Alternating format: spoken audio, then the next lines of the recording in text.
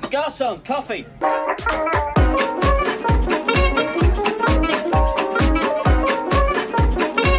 want to buy some death sticks?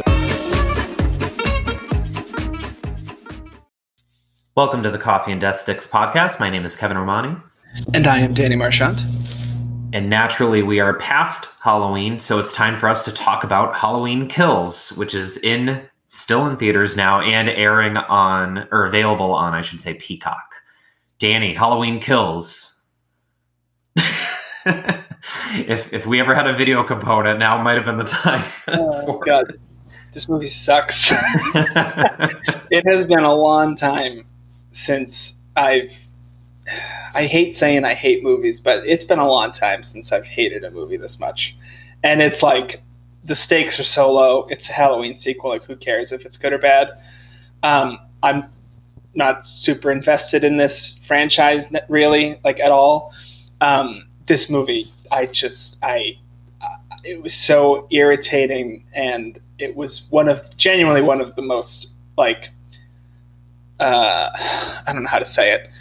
Like, the experience of watching this movie was so frustrating and so, like, grating, and brought up so many feelings I have about movies in general and franchises and soft reboots and sequels and just, like, the complete, like, lack of imagination and creativity that these filmmakers and these studios have when it comes to reinventing what they say is reinventing stuff and bringing back old series. So, yeah, this is I won't say one of the worst movies I've ever seen, but it is one of, like, the worst times I've had watching a movie in a long time, in terms of new movies that have come out. Like, this was rough. I did not enjoy this at all. It certainly isn't one of the worst movies ever, especially when you consider it's not even close to the worst movie in its own franchise. No, not even. So we had some slightly different viewing experiences. I overall agree with your sentiment that this is not a good movie. There's going to be a lot to talk about. I tried to jam in watching as many of the previous entries as I could before watching this. Prior to this coming out, I had only seen the original Halloween, which I've seen like 6-7 times because I love it. It's one of my favorite movies, and I've, like, resisted the other movies for so long for that reason. But I had only seen Halloween 1978, Halloween 2 from 1981, and Halloween the reboot from 2018. So after watching now Halloween 1 through 6, Halloween 2018, and this, I did not hate it that much because, boy, Halloween 4, 5, and 6 are all so bad. Those are 3 of the worst movies I have ever seen, particularly 5 and 6. So I came out of this not hating it as much as you did. I want to talk about the few positive things I have to say about this movie, because then I think the rest of our discussion will be about the flaws of this entry and the entire franchise. One of the few things I liked about it, we have spent a lot of time in this podcast, and we will continue to do so, talking about sequels, reboots, soft reboots, and how flawed they are. And this one certainly fits into that conversation overall. But when we were looking at our fall preview, I talked about Halloween 2018 and said, in my eyes, it's just like The Force Awakens. It's just like Jurassic World, where filmmakers make a soft reboot of the original movie to the franchise. They do enough new stuff, but maintain similar story beats, characters, themes, ideas, but they do enough of a spin to make it fun, worthwhile entry, which is, I really like Jurassic World. I really like The Force Awakens. I really liked Halloween 2018. The one thing this did, I don't know if I want to say better, but I will at least compliment this movie, is it was a vision. The filmmakers had a vision of 3 movies when they set out to make the first one. Now, I don't like a lot of the decisions they made, but it is the same creative voice, and a lot of things that were set up in the 2018 movie continued in this movie.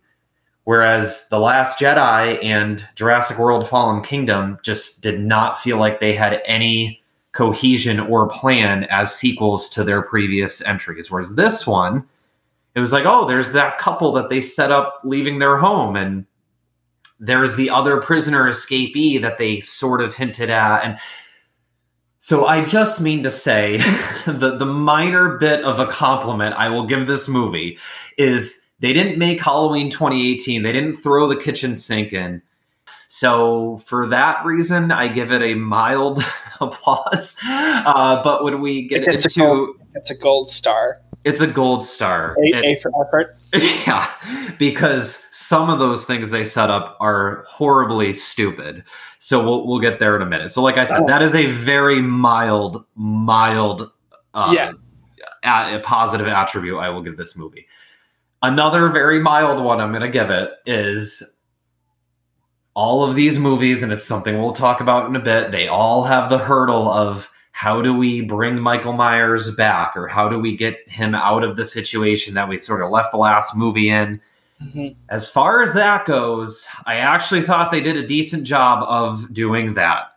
In the Halloween 2018, the movie ends with our three heroines trap Michael Myers in the basement of Laurie Strode's home, and they say it's a cage, that they meant to do this. They light the place on fire.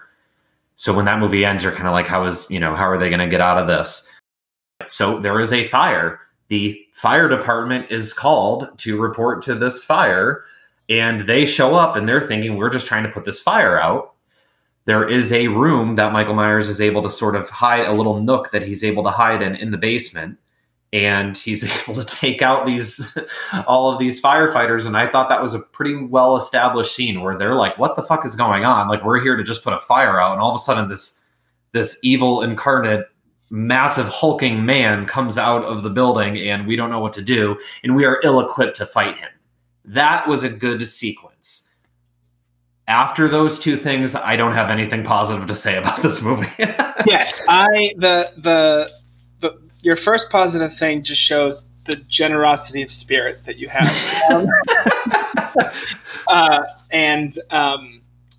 But yes, it is nice that they set out their story.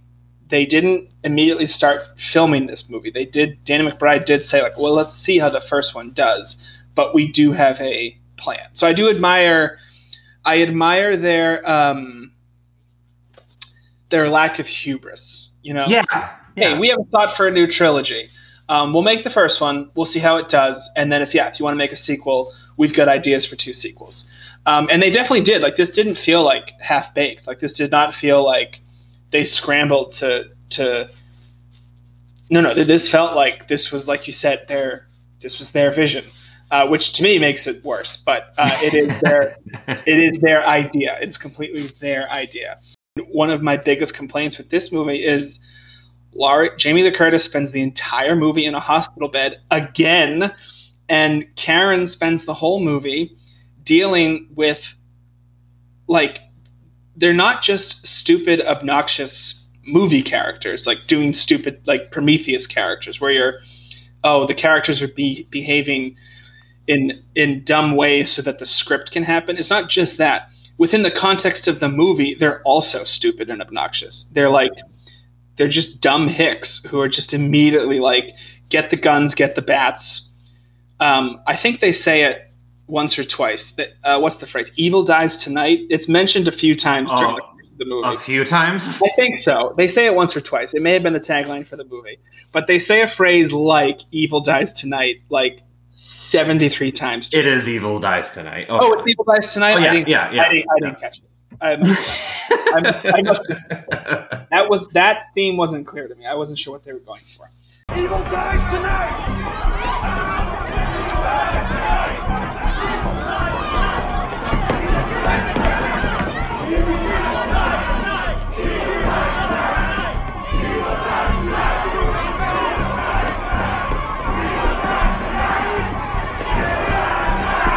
You've got the most interesting character in a hospital bed the whole time, just like she was in Halloween 2. You have the other most interesting character, Karen, and the daughter, the granddaughter, whose name I'm forgetting. Allison, yes, with a Y. That's right, Allison with a Y, because that's the name of the best musical cue on the first film soundtrack. The shape hunts Allison. Yes. That track is awesome.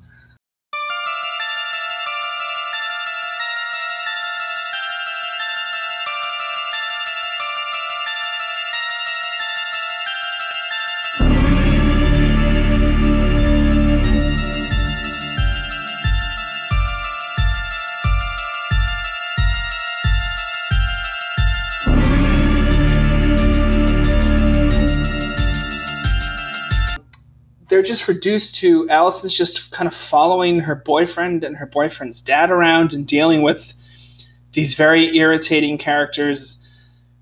Nancy Stevens, God bless her, is just cashing that Marion Chambers check. And Karen is just running around town trying to convince these just like frothing at the mouth, rabid lynch mob to just like cool it. And that's all that's happening. And then meanwhile, Michael Myers is just walking around town. The whole movie should have been that gay couple's house under attack from Michael Myers. Like, that was honestly the best part of the movie. I'd watch a whole movie about that bickering hipster couple And just walking around the house being like, what's going on? Is that a kid? Like, I'd watch a whole movie about those two dumbasses blocking their doors and trying to figure out who's in their house. Instead, you've got that going on. You've got Anthony Michael Hall.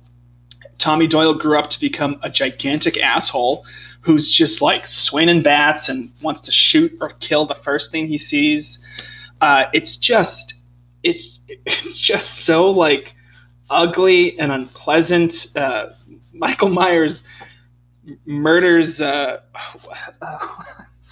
Lenny Clark's. He murders. Oh Lenny my Clark. God, Lenny Clark was in this. Lenny film Clark with the woman from Borat, right? The woman from Borat. Yeah. So, that's a good scene. Like, it's very creepy when she's like slowly bleeding out as she watches Michael Myers test out knives on Lenny Clark. And maybe this isn't something, but for you and I who are from New England, watching a movie that is supposed to be set in the Midwest, all of a sudden it's Lenny Clark, and it's just like, okay, whose idea was this? He is so, and he's a bad actor. He was so distracting. Maybe if you don't like know who he is, because he's not like famous in that sense. He's not like worldwide famous. So maybe that's not as distracting outside of Massachusetts. But watching it here, all of a sudden Lenny Clark is there. And I have not seen or heard Lenny Clark in years. I'm very familiar with him, of course, like you said, being from New England, but I have not seen him in anything in quite some time. So for it to be fucking Halloween Kills was jarring. And he's Lenny Clark. He's like shouting, like, "What the fuck's going on? Oh man, that Laurie Strode's a crazy bitch!" Like, he's it's just Lenny Clark, and it again, pretty effective scene in terms of Michael's like he's terrifying in that sequence. I like that this movie is sticking with it. There is no reason for what he does. He just moves and kills. That's like all he does. It's not personal. It's not. Ooh, they cut him off and it's none of that. He just roams Haddonfield murdering people. But I mean, like, that's what, like, I don't think the movie should get credit for understanding its premise. You know what I mean? Like, it's like, that's what you're supposed to be doing. So it was just a mixture of the annoying, irritating characters, the lack of focus on the most interesting aspects of the previous movie, and just this general tone of like reverence and awe that this movie has. And it makes you sort of pause and want to tell the filmmakers, you are making a Halloween sequel. Like, this is not the venue to like cool it. Yeah. Like that's kind of, I just felt this sense of like, calm down. Like, this is a Halloween sequel. Like, why are you all taking this so seriously? Why is this being played so earnestly? Like, this is trash. And one thing that I'll say for some of the other sequels in this franchise, which, as you rightly point out, are worse than this movie in terms of like technical skills and actor performances or whatever, they at least are just like garbage. In just a series of films that are just garbage. This is like trying to be The Last Jedi or The Force Awakens. Like, this movie is under the impression that it is a chapter in a saga, and it's like, no, this is a Halloween sequel. Like, this movie shouldn't exist. So you should not be using your screen time to have characters exposit about what does Michael Myers mean? What does the boogeyman mean? What does it mean to be survivors? Like, this is not what this movie's about. Like, this movie's not about survivors. This movie's not about PTSD. This is trash.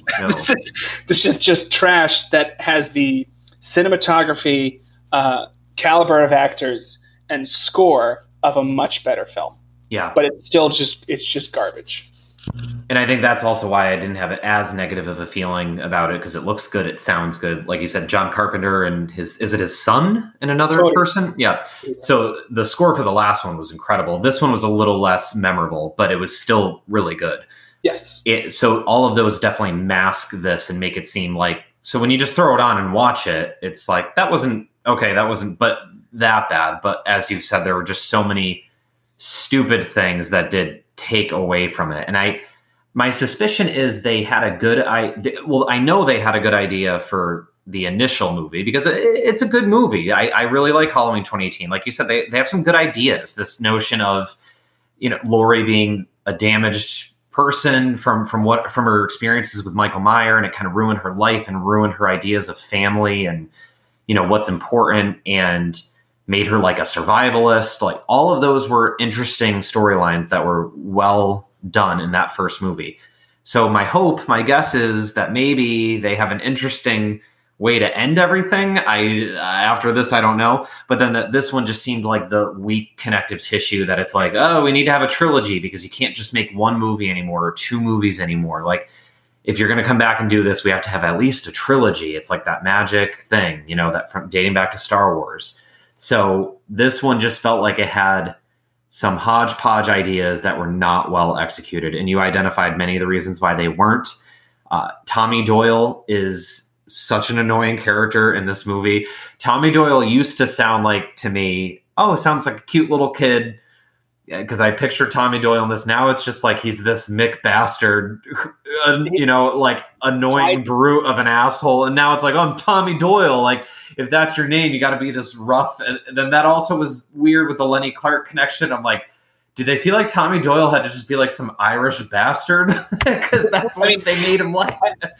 It did feel like, it's like, it's set in Haddonfield, but I did feel like this could be taking place in Massachusetts. Like, honestly, For like sure. So many of these characters feel like a very specific kind of like suburban Massachusetts asshole. Yeah. And in the previous in the previous canon continuity, Tommy Doyle's Paul Rudd. He's a little extra baby-faced Paul Rudd, and he's just Tommy Doyle. He's got like a ring, and he's like a goober, and like he's they make him a very different. Again, he's a kid. Like, who knows what you grew up into? But yeah, now it's like when I watch the real Halloween, and Tommy Doyle's getting his pumpkin smashed and talking to Laurie about the boogeyman, I'm like, yeah, this kid, he grows up to be like the biggest prick in town. Every Halloween he goes to the bar, brings everyone down with his weird story about survivors and horror and evil. He's like the worst kind of alpha male. Like, he just takes over every situation, but he's not likable. Laurie takes over every situation. Like, Laurie's is a very alpha character. She's constantly giving orders. Ripley in the Alien movies is a very alpha character, but they're likable. Yeah. They have personalities. You feel for them. They feel human. Tommy is constantly just barking out commands and orders to everyone, and you just want to slap him. There's this ridiculous scene in the hospital where he gets the entire crowd ginned up in this call of what was it again? Evil dies tonight. That aspect of it felt very real. Like, oh yeah, this is how like lynch mobs get formed. This is how people end up doing stupid stuff. And arguably, there is a sequence in the movie where that mob drives. You alluded, spoilers for Halloween Kills. You shouldn't. As Kevin said, there is another patient who escapes from the sanitarium or institution, and the town thinks he's Michael Myers. I don't know why they think that. He looks like Danny DeVito in Batman Returns. He's clearly not Michael Myers. He's a small, bald old man, and he's terrified. But they think he's Michael Myers because either the script is stupid and it just assumes that we're stupid, or in universe, these people are also stupid. Like, the doctors are getting in on it. Like, Sheriff Brackett from the first movie is in on it. So they chase this poor man through the hospital. Karen is desperately trying to convince them to like calm down. She tries to save this guy's life. They drive him onto a window ledge. He jumps off and he kills himself rather than subject himself to the mob. This poor man commits suicide. And then Sheriff Brackett very helpfully turns to the camera and says, now he's turning us into monsters. And it's like, that was the moment where I was like, who wrote this? like that's, yes, I know that's the point of the scene. Spoon feed much? Totally get that. But hey, you convinced old Lee, it's Lee Brackett, which Lee Brackett. I'm wondering if that was a name named after the famous sci-fi writer on purpose. It's even spelled the same way. I think it was. I forget. Is it Charles Cyphers? I think it's Charles Cyphers is the actor. You convinced old Charles Cyphers to come out of retirement to play everyone's favorite character, Sheriff Lee Brackett from the first Halloween movie from fucking 42 years ago. And he has to come back, and they treat him like he's Han Solo because everything is The Force Awakens now. But we got to give him a line. Oh, how about he just says the point of the movie? And it's just like, I mean, he got more to do than poor Nancy Stevens, who's just hanging out in Haddonfield with people. Also, yeah, that might have, for me, okay, I think saying out loud, he's turned us into the monster, when they're saying the theme of the movie out loud, that might have been the dumbest thing. My going into this podcast, I was going to say the dumbest thing was having Tommy Doyle and what's the girl's name who's also Lindsay? Is it Lindsay? Lindsay Wallace. Lindsay Wallace, and then Lonnie, who I didn't really remember, and then I read it, that it was the Loomis scene, and then I remembered. But having these three kids who were involved in Halloween 1978. They were the ones who were getting babysat by Laurie and the other babysitters. Having the three of them be like friends in adulthood and bonding over what happened to them that night, that makes total sense. Then for some reason, they shoehorn in Nancy Stevens, who was in her at least late 20s or early 30s. She was working with Dr. Loomis she was a psychiatric person She was not working with Dr. Loomis. She was just the nurse that was like in the car with him at the beginning of the first movie. They had never met before. Right. She's just, but now she's an important part. She's an important character because she hasn't died yet. Exactly. It's like hey, who can we bring back who isn't dead? All right. She has come back once before. She comes back in Halloween 20 years later. In water. Yes. She comes back in H2O. In H2O, yeah. So yeah, that to me made no sense. So she has to be at least 15 to 25 years older than, maybe not 25, but she's 15 years older than these three little kids, the kids who were little kids in the original movie. And now she like hangs out with them in Haddonfield, which wasn't even where the institution was. So that was some ham-fisted. And then they only to bring her back to be brutally murdered by Michael Myers in like the most upsetting. They killed that poor woman. We didn't make the fucking handoff, man. They didn't get the fucking money. And they're gonna kill that poor woman. They're gonna kill that poor woman. It would be like, and I know people. This was a criticism the sequels got, that they brought back the big three, and then proceeded to kill one off in each movie. Oh, for Star Wars. For Star Wars, yeah. I mean, like really beginning, I thought. Yeah, I was with you. Our audience may not have been. Star Wars again. Yeah. They bring back the big three characters and then kill them off. I would argue, with the exception of the third one, there's a thematic reason for them, and they die in ways that, Han's death is very upsetting, but the whole point is that he's finally kind of thrown in with a side of the story. Luke dies very peacefully, very Jedi-like. It would be like if they brought them back and just like brutally decapitated them and like threw their limbs to the four winds. Like they bring back poor Nancy Stevens and they just murder her in an SUV with characters that she's like, I think she's with Lindsay Wallace, but other than that, she's not with her friends. Like it's just so, And that's what's so frustrating to me. They bring back these characters because, again, there's this idea that it's a saga, that this is important, that the Halloween movies like mean something other than just effective horror film. But then they treat all these legendary, iconic legacy characters like characters in a slasher, because that's all this is. This is just a slasher. Like this, they even turned the kid that the guy. The father of Allison's boyfriend is the kid that knocked Tommy Doyle's pumpkin. And again, it's like, yep, small towns, people tend to just kind of stay there. But so every single moment, every single character from the first Halloween is now part of a larger story, and they all have a role to play, and they all are important, and we should care about them.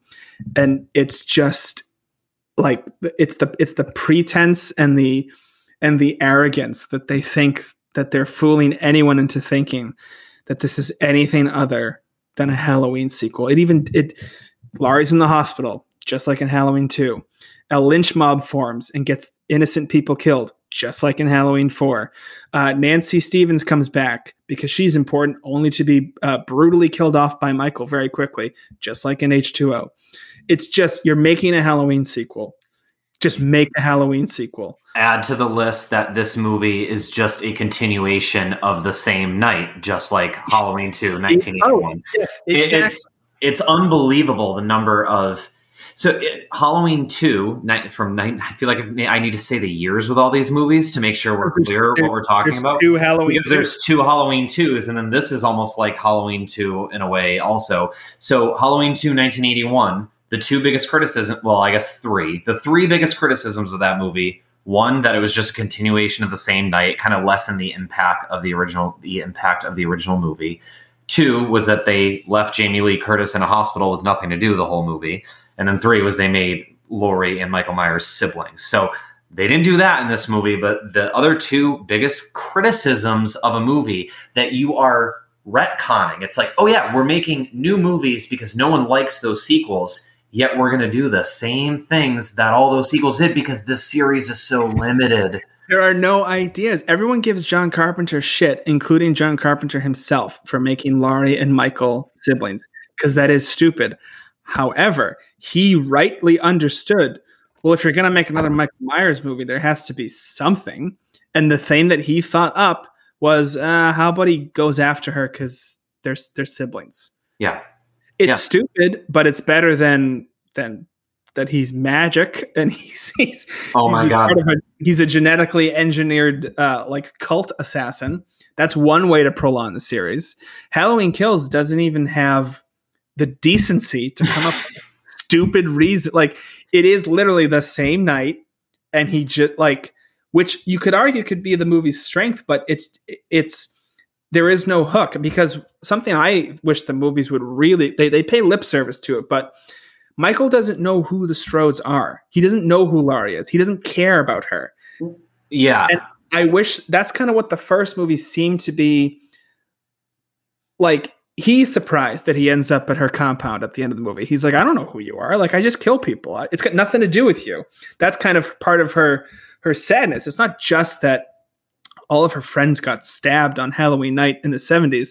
It's that fucked with her. She took it out on her family. Like, it's all part of a chain of events. Like, her life was ruined because of one night, but it wasn't just that one night that ruined her life. Does that make any sense? You know what I mean? Like, it was for sure. Yeah. It changed her outlook. And I wish this movie seems to be turning back towards the fact that no. Laurie and Michael are like Sherlock Holmes and Morty. Like, they are destined to battle one another. And in this movie, at least in the sequels, they had the hook of their brother and sister. That's like a very sort of primeval, Joseph Campbell-esque, like, mythic thing. Brother and sister. One's good, one's bad. It's stupid, but it's something. This has nothing. And Halloween 2018 had something. What if Laurie Strode never recovered? Like, what if she never got her happy ending?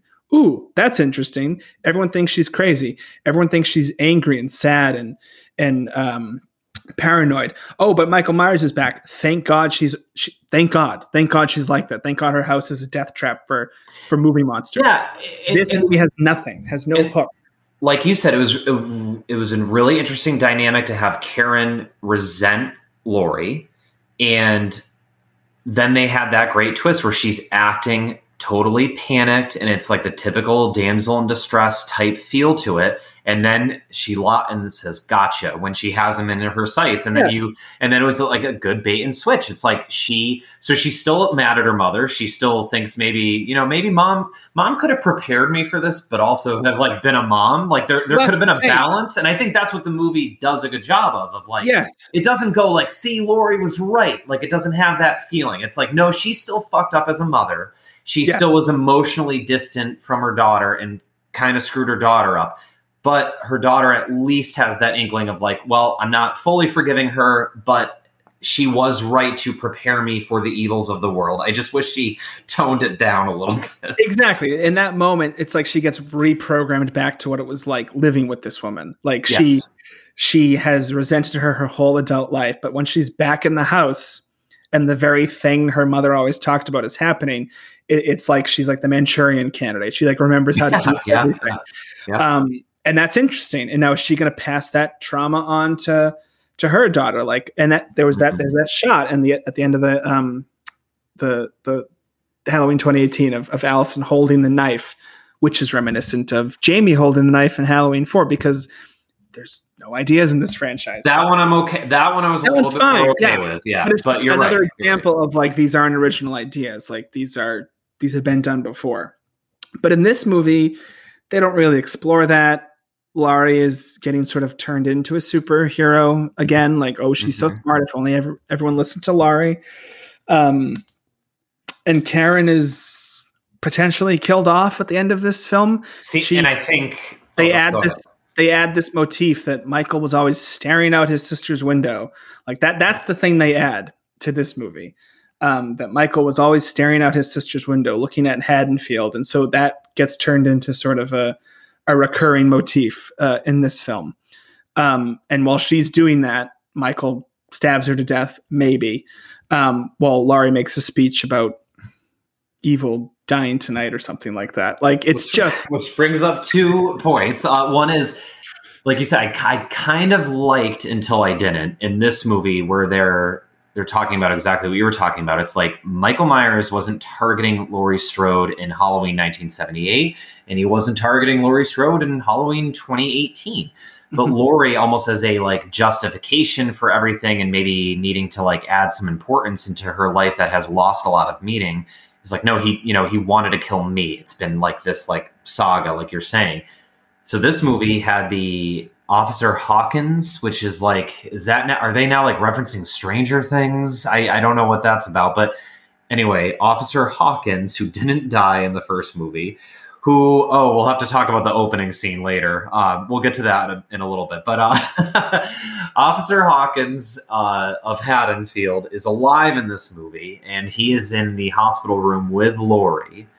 Apparently they were almost in love because, again, what else do you do? I don't know. He's this new character that they had to add some sort of, mythical. He's charming. I really like that actor. Will Patton, is that his name? I think Will Patton, or the poor man's Bill Paxton. That's kind of his role. Yes, he's the other coach in the Remember the Titans, and great actor. Yeah. He's been in a ton of things.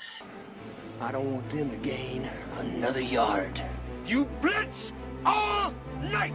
And if they cross the line of scrimmage, I'm going to take every last one of you out. You make sure they remember forever the night they played the Titans. But he says, hey, Laurie, Michael Myers wasn't going to your compound. It was that. Remember in the first movie when you said you're the new Loomis? That was groan. That was a big groan when I rewatched 2018. But that guy was who wanted you two to reconnect because he had some sort of. He's a crazy psychiatrist who thought that you two had this connection and wanted to see what would happen. He's a crazy foreigner. That was a nice that was a nice touch that he wasn't American either. Yeah. Crazy Turkish man. So of course he's nuts. Like, yeah. But he brings them together because he thinks there's a connection. Right. Oh, I was just I'm so sorry. Just to finish, because I went off on it. But I think, like you said, so why was, Karen presumably dies at the end of this movie? Well, I think the purpose of that was to now give more motivation to Laurie to have to kill Michael Myers, because it was like, see, there's not really that much of a connection between you two. Actually, he's just a crazy person here to kill people. But like now we need some sort of impetus to really get Laurie like motivated beyond just the general notion of needing this guy to be out of our town. Yes, I think you're right. I think you're 100% right. And apparently the next one does not take place on the same night.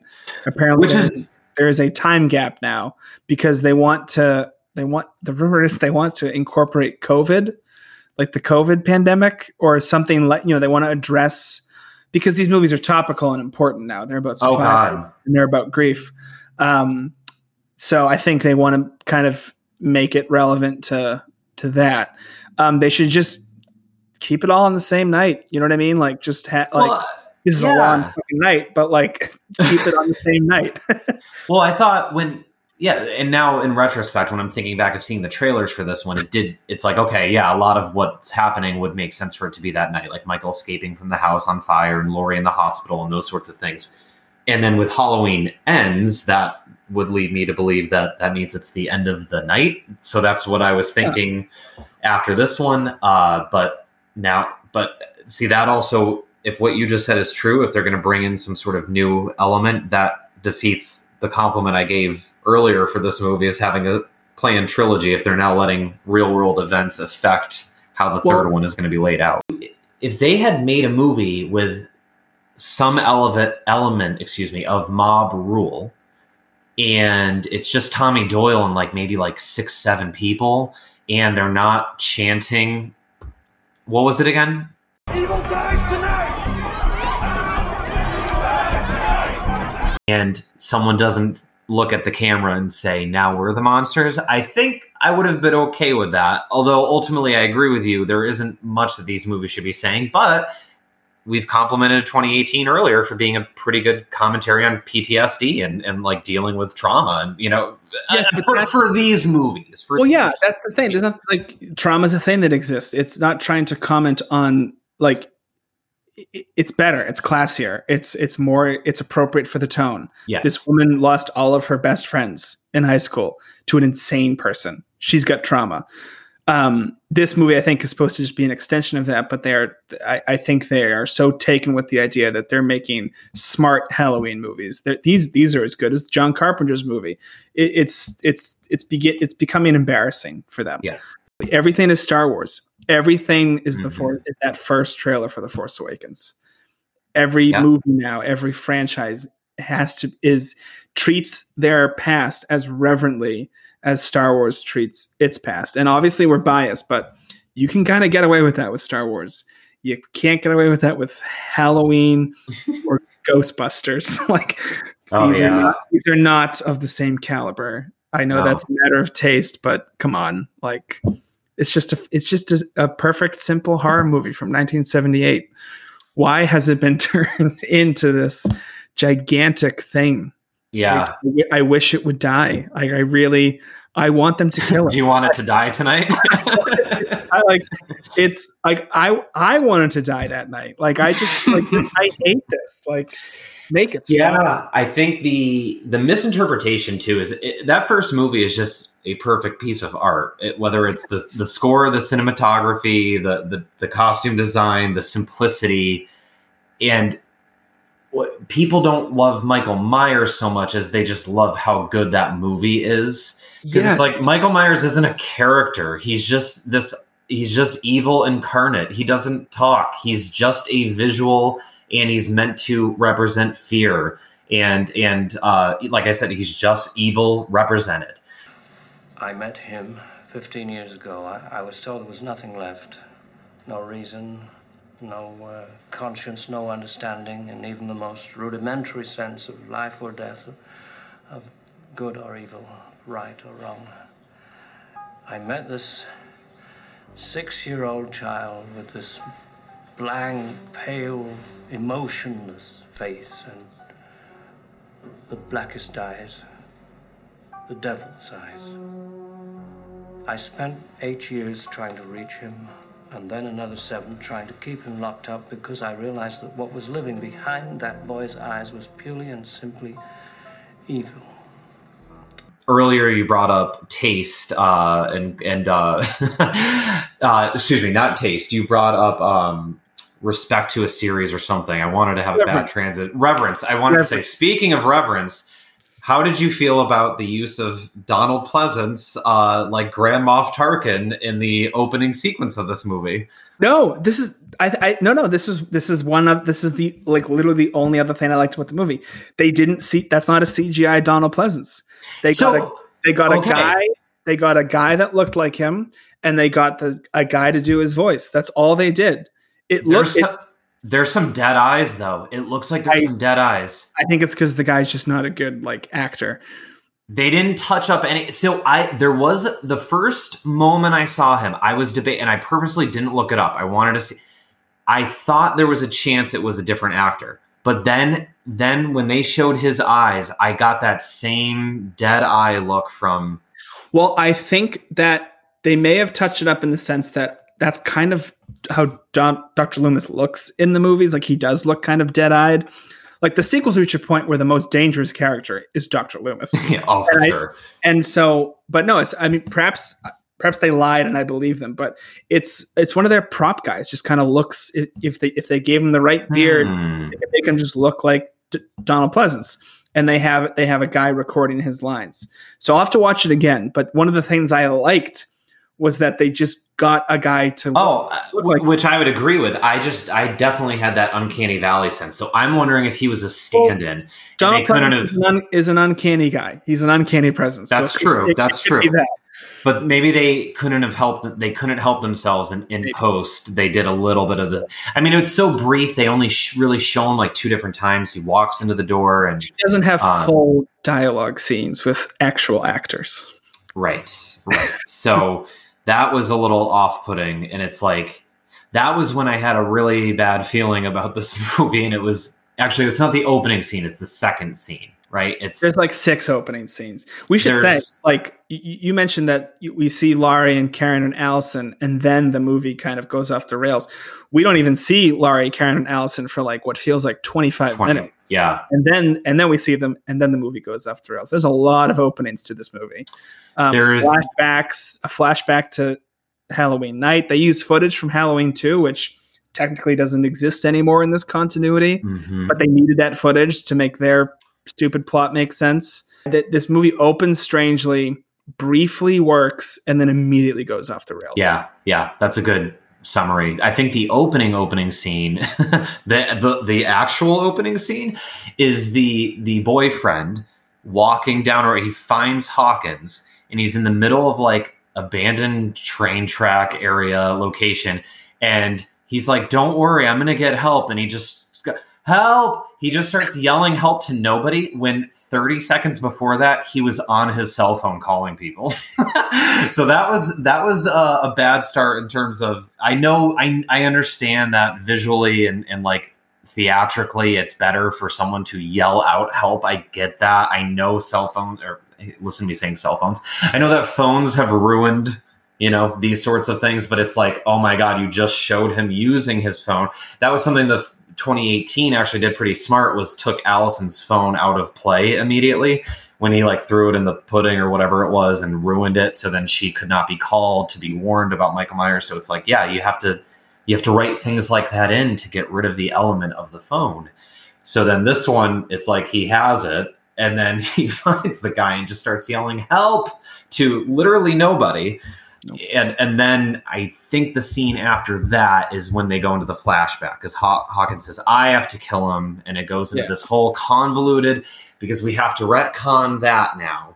Like you said, Halloween 2, 1981 doesn't exist, but we're going to go back to 1978 Halloween and have an extension beyond that, which is kind of like what Halloween 2 does. And now we're doing it in this movie. It's like, oh my God, it's just, like you said, it's just a slasher movie from 1978 that was made for, I think, $300,000, some ridiculous, like, and it's turned into this whole thing. And it's probably the most embarrassing franchise that has a like legitimate movie involved in it, the original movie. This movie is not the only movie that does this. This is happening. This is Hollywood's one of Hollywood's biggest problems is just the unwarranted reverence for things from people's childhoods.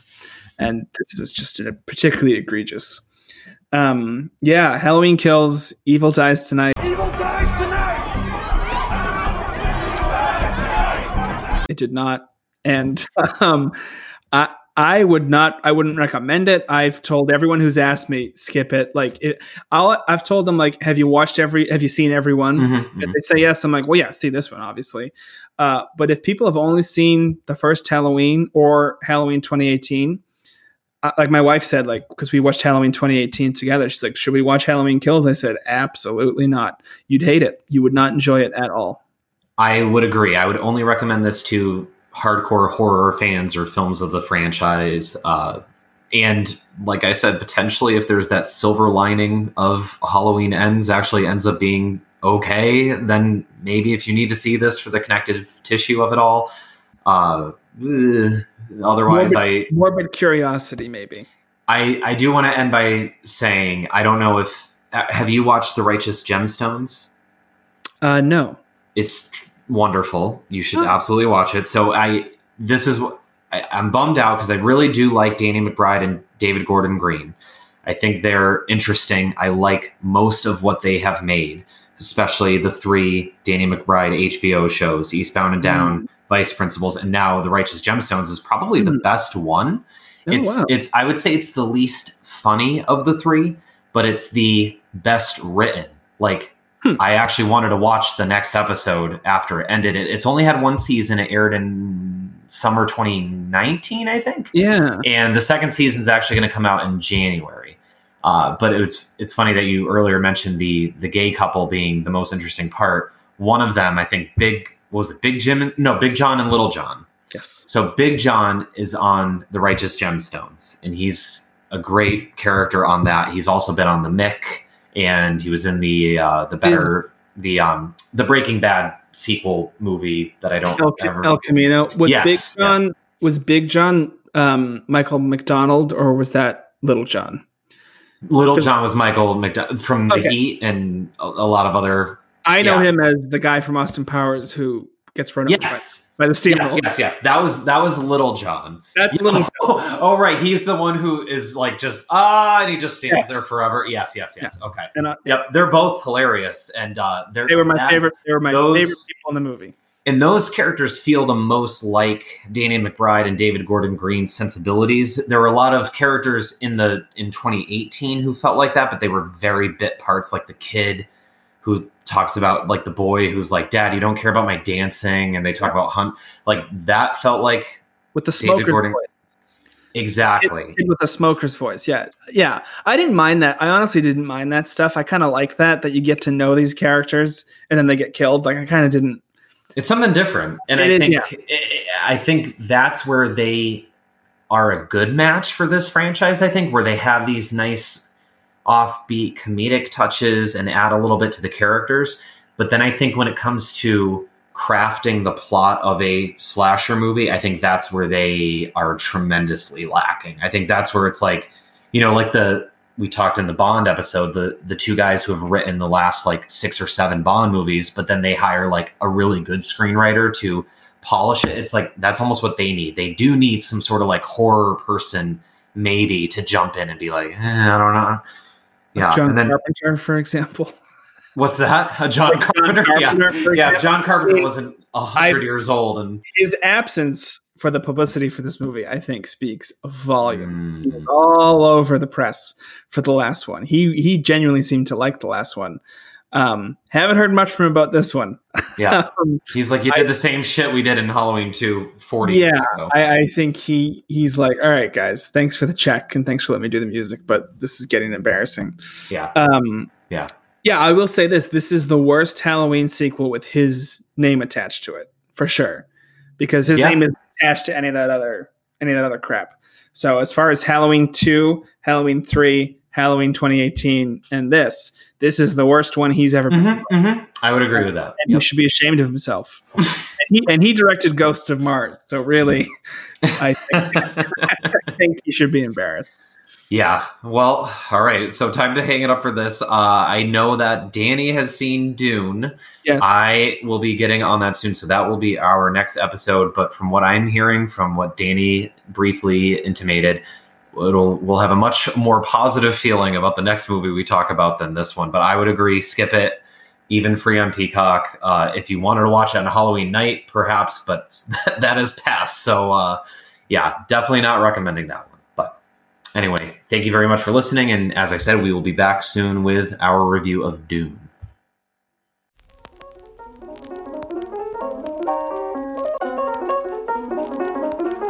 You don't want to sell your death sticks. I don't want to sell you death sticks. You want to go home and rethink your life. I want to go home and rethink my life.